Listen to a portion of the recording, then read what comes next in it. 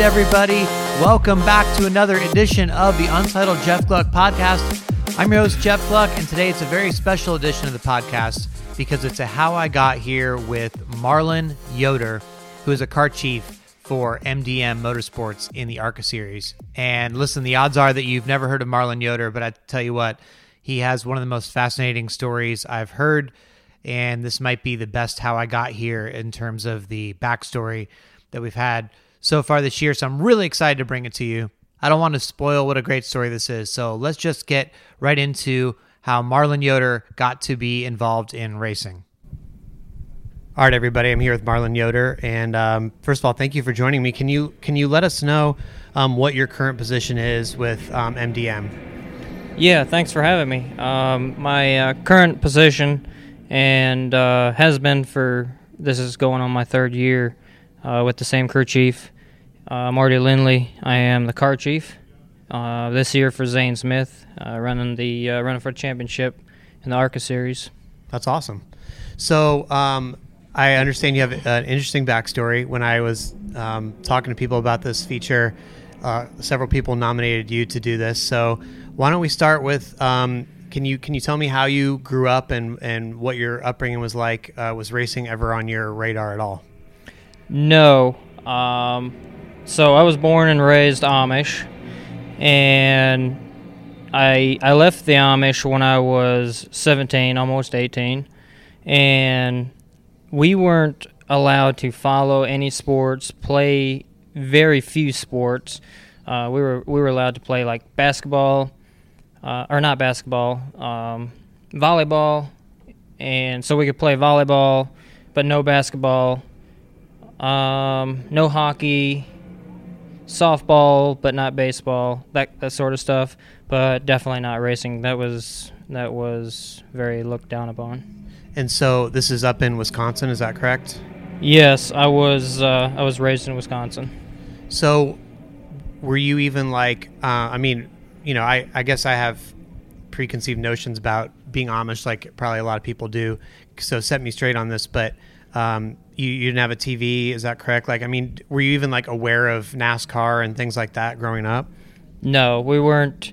We didn't have TV or electricity or radio, so we didn't have any music. And since we weren't allowed to follow any sports, like growing up, I didn't know anything of any sports like the NFL or NASCAR. Or racing in general, racing cars in general, I didn't know anything about it. So how then did you first hear of NASCAR or racing, I guess? So when I was 15 years old, I had a buddy of mine that left the Amish, and I stayed in contact with him, and anytime I would need to get a hold of him, I would call him, but since we didn't have a phone, I'd have to run across the street and use our neighbor's telephone. Okay. So I still remember the first time I used the phone. It took me a little while to figure it out, because I had no clue how to use it. Wow. So, but anyways, he brought me a little AM/FM radio. It's just pocket size. I could hide it anywhere because obviously I wasn't allowed to have that, you know? Yeah. So I got one country station in, and I just happened to come across the race one Sunday afternoon. And, of course, I didn't know anything about it, but the MRN guys and the PRN guys and them guys do a really good job of painting a picture and make it sound so exciting. Yeah. You know? So that's what drew me in. So I just started listening to it. And I didn't know who anybody was. I didn't know what the cars looked like. I'd never seen pictures of the race cars. So this was all an image that I knew nothing about, but like I would build the image of what I thought, how it was happening and what it looks like. So you didn't know, like, where they're going next week, or, this driver his past. I mean, everything is just they're singing on the radio, and you're like, okay, you're just absorbing as much as you can, trying to imagine it, essentially. Yeah. Like, I had no idea what the racetracks looked like. I'd never even seen a picture of a racetrack, so I didn't know what a racetrack looked like, or a race car. So, but like when I finally did leave the Amish, that very day I watched my first Cup race, and it was the Atlanta Cup race in 2008 in the spring there, and it was I still remember seeing my very first pit stop, and I asked my buddy, I said, why are they putting worn out tires back on the race car? I had never seen racing slicks. Like, I didn't know there was such a thing as a racing slick, you know? So when I seen them put racing slicks back on the tire, I couldn't understand why I've always seen treaded tires. Wow. So did racing play into your decision to leave the Amish, or had you left for just completely other reasons altogether? No, it was other reasons altogether. Obviously, that was something I started following when I was still Amish, even though I didn't know anything about it. And then I kept following it, and I would never miss a race on TV. And I would go to the local short track every Saturday night and watch the races. And so it just built from there.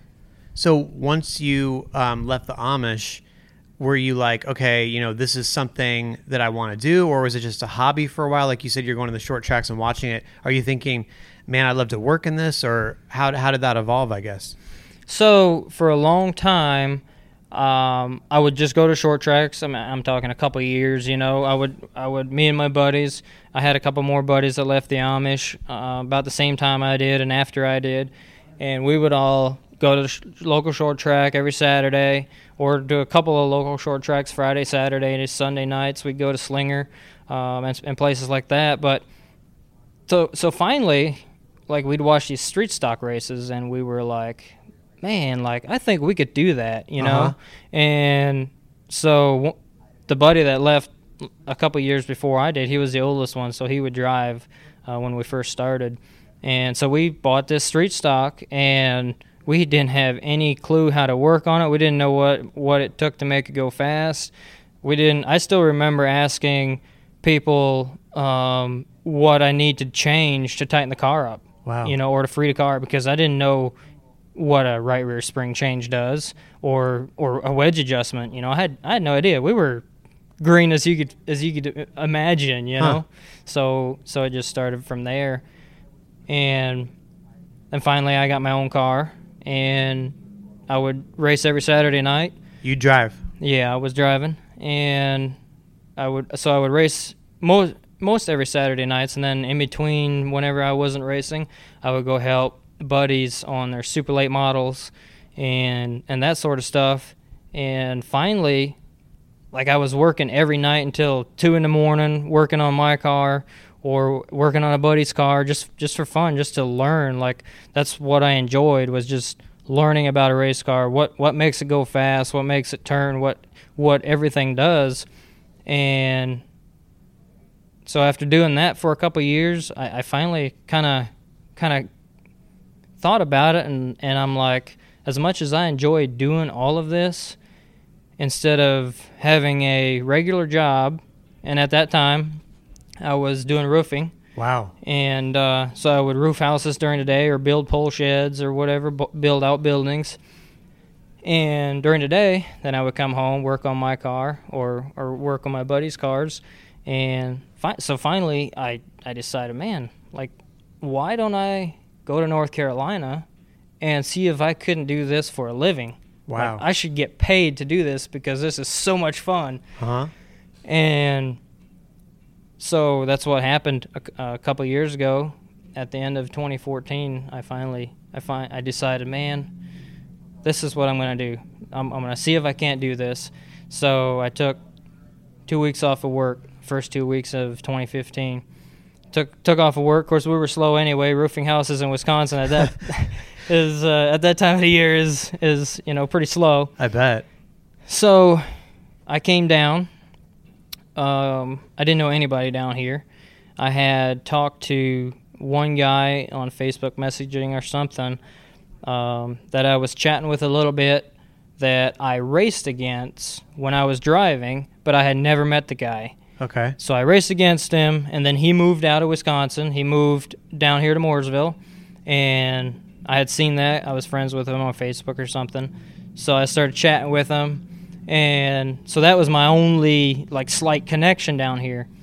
So I came to Mooresville, and the first week, like I knocked down every shop door I could think of, I knew of. And anything from super late model teams to modified teams, cup teams, Xfinity teams, every shop I could think of. And I'm on Google like finding race shops, and I'm finding race shops at that point that I had, race teams I never heard of. And you're just showing up. And I'm just showing up and knocking on the door like, hey, told them my story, like I want to work on race cars.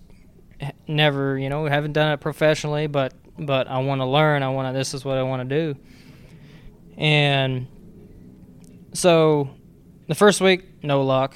And in that first week, that buddy or that guy, I'm really good friends with him now, that I was chatting with, I met up with him, and he's like, yeah, like, man, if you find a job, I have a spare bedroom, like, you can stay at my house. Dang. And so I'm like, well, that works out perfect. I got to know him. He's a really, really nice dude. And so... And what's his name? Kyle. Okay. I got to be really good friends with him, and he's helped me out with quite a few things. When I first moved down, I would have questions, and at that point he had quite a bit of experience, and he would help me out a lot. So the first week, no luck. The second week, no luck on Monday. On Tuesday, I stopped at a super late model team, but they also ran some truck series stuff. Mm-hmm. So I didn't know I had never heard of the team before, and turns out they were from Wisconsin. Like, this guy, the team owner, was originally from Green Bay, Wisconsin. And so I left my resume, which wasn't much of a resume, and because I didn't get a chance, I didn't get to talk to him. He was in his office. Okay. So I leave, and I'm only 2 minutes down the road, and my phone rings. Wow. And it's a 704 number, Charlotte number. I'm like, uh-oh, here we go. Somebody's calling, Yeah. So it was him. It was Richie Waters, and I went back. He wanted me to come back and talk. And so I did. Went back. We sat down and probably had a 20-minute conversation, and he gave me the shot. Wow. He told me I could start as soon as I want, and this was on a Tuesday, and I told him I could start on Monday. So I went back home. You drove all the way back? Drove all the way back. It's like a 14, 15-hour drive, and got all my stuff that I could fit in my car, and the rest of my stuff I left there for that time, So I put everything in my car that I thought I could possibly need, clothes and such, and came down and stayed at Kyle's house, and it went from there. I worked for Waters that in 2015, and it's just going up from there. So what did you start out doing? What job did he offer you that you started out doing? I started out just a general mechanic, just kind of helping, and obviously at that point I didn't know a whole lot. So, But with him being he was a smaller operation, it was a lot easier for me to learn. So and I was able to learn all aspects and all areas of a race car, and so I was a tire specialist on a super late model deal. He taught me how to do that stuff, and then a general mechanic as well. Wow. So how did it evolve to where you are now as a car chief? So we went to the Snowball Derby that year with Richie, at the end of 2015 there. And at the Snowball Derby, the company I work for now was just starting up. And so all these guys were at the Snowball Derby. That was it's like a week off for everybody. Everybody goes to the Snowball Derby. Yeah. And they seen me there, and somehow or another they had heard about me through the year, I guess, through 2015. They had heard, I guess, some good things about me or something. And so I heard that they wanted to talk to me. Well, I had never even heard of them guys either. I didn't know who they were. So I somehow got a hold of their phone numbers or something, and I called them, and they wanted to hire me on the spot. So I started with them in January or February of 2016. They hired me to car chief for Marty Lindley, and that first year we ran the K&N East schedule with Kyle Benjamin. Okay. And finished second in points that year. Then last year we ran Harrison Burton on the full East schedule and won the championship in the East series. And now this year we're running for the championship with Zane Smith in the ARCA series. Wow, that's a pretty incredible journey. So I guess, hearing you tell all the story, it just makes me wonder, like, obviously, you've sort of found this dream and been able to achieve so much, but there had to be a lot of emotional, difficult parts of it along the way. Like, I mean, you left all your upbringing behind, your family and friends. I mean, do they know what you've been able to accomplish? Or, like, are you in touch with any of those people? Like, are you able to say, like, look what happened? So I still talk with my family a little bit. Like, I'll get a letter from my mother maybe twice a year, and she'll call me like once a year as well. So, and then usually, like, this far, I've always took like a week of over Christmas or whatever, Christmas vacation, and I'll go to Wisconsin for vacation. So I'll see my friends and family, but I'm not allowed to spend a lot of time with my family because I now have nieces and nephews, and so I'm like a bad image, I guess, because they don't want you to influence them or something. Right. So my nieces and nephews see Uncle Marlin come to the house. He's driving a truck. He's not dressed like they do, and that's what raises questions. And that's the Amish are really big on hiding things in the outside world to the children. Like, that's their big thing, is to hide everything from the outside world so they don't know. So when you get to be 17, 18 years old, like what I was, and I want to leave the Amish, you don't know anything or anybody. You don't have anything. You don't have any money, because they keep all your money until you're 21. So Wow. Like, when I left, I didn't have a penny to my name. Oh my gosh. Wow. So and the clothes on my back. So it's really, really, really hard to leave, and it was pretty hard at first. As far as, we were a really tight-knit family.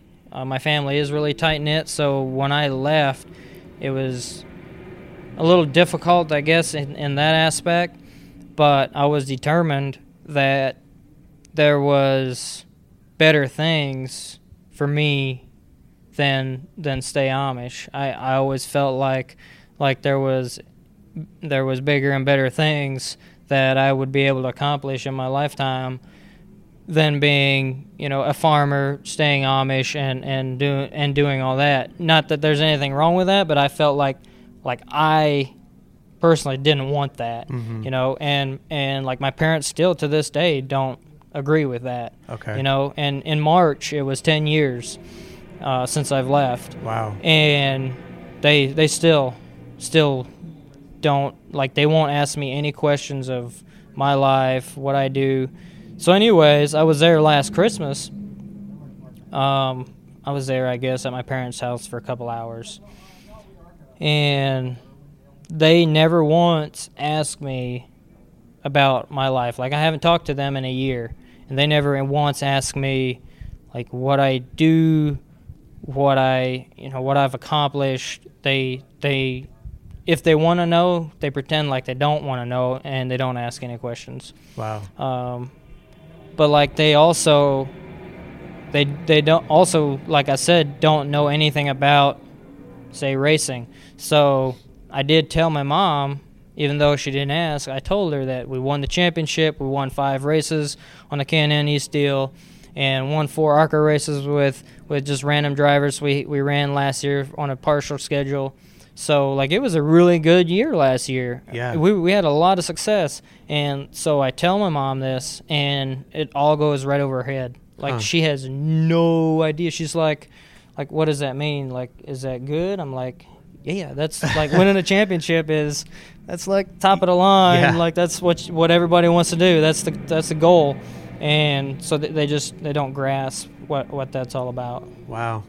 That's unbelievable. Well, that takes a lot of guts and bravery on your part to do that in the first place and to go after this dream. So I guess I'll close by asking you where you're at now. You're certainly successful and achieved more than you probably ever dreamed you could.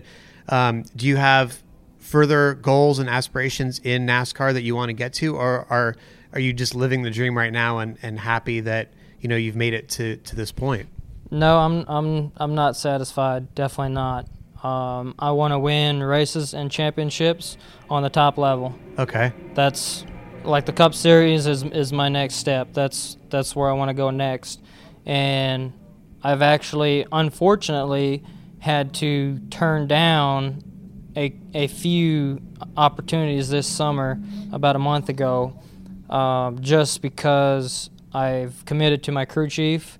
And I'm committed to this team to win races and to win this championship this year with Zane Smith and on this ARCA deal. So, like, when that's over with, then I'm gonna take that next step if that opportunity comes, and I think it will. I've been making some really strong connections, and but yes, that's my next step. Is I definitely want to win races and championships on the top level. Wow. Well, really cool, really inspirational, and I think on behalf of everyone listening as well, I just want to say thanks for sharing your story and opening up about that. It's really neat to hear that. Quite an interesting background, so thank you so much. Not a problem. Thank you for having me. All right, everybody, so there you have it. Wow. What a story there. Clearly, he's quite successful. I can't imagine leaving your family and friends and everything you've known to go after, a dream. Obviously, it wasn't necessarily racing that was the dream for him, but just the dream of a better life. And now to be in racing and be as successful as he's been able to be so far, and perhaps more in the future. Pretty impressive. I actually told him after we stopped recording, he should consider being like a motivational speaker sometime. Go to a company and speak, because, that message sort of, I think, applies to many things in life. If you're not happy with your situation, go change it.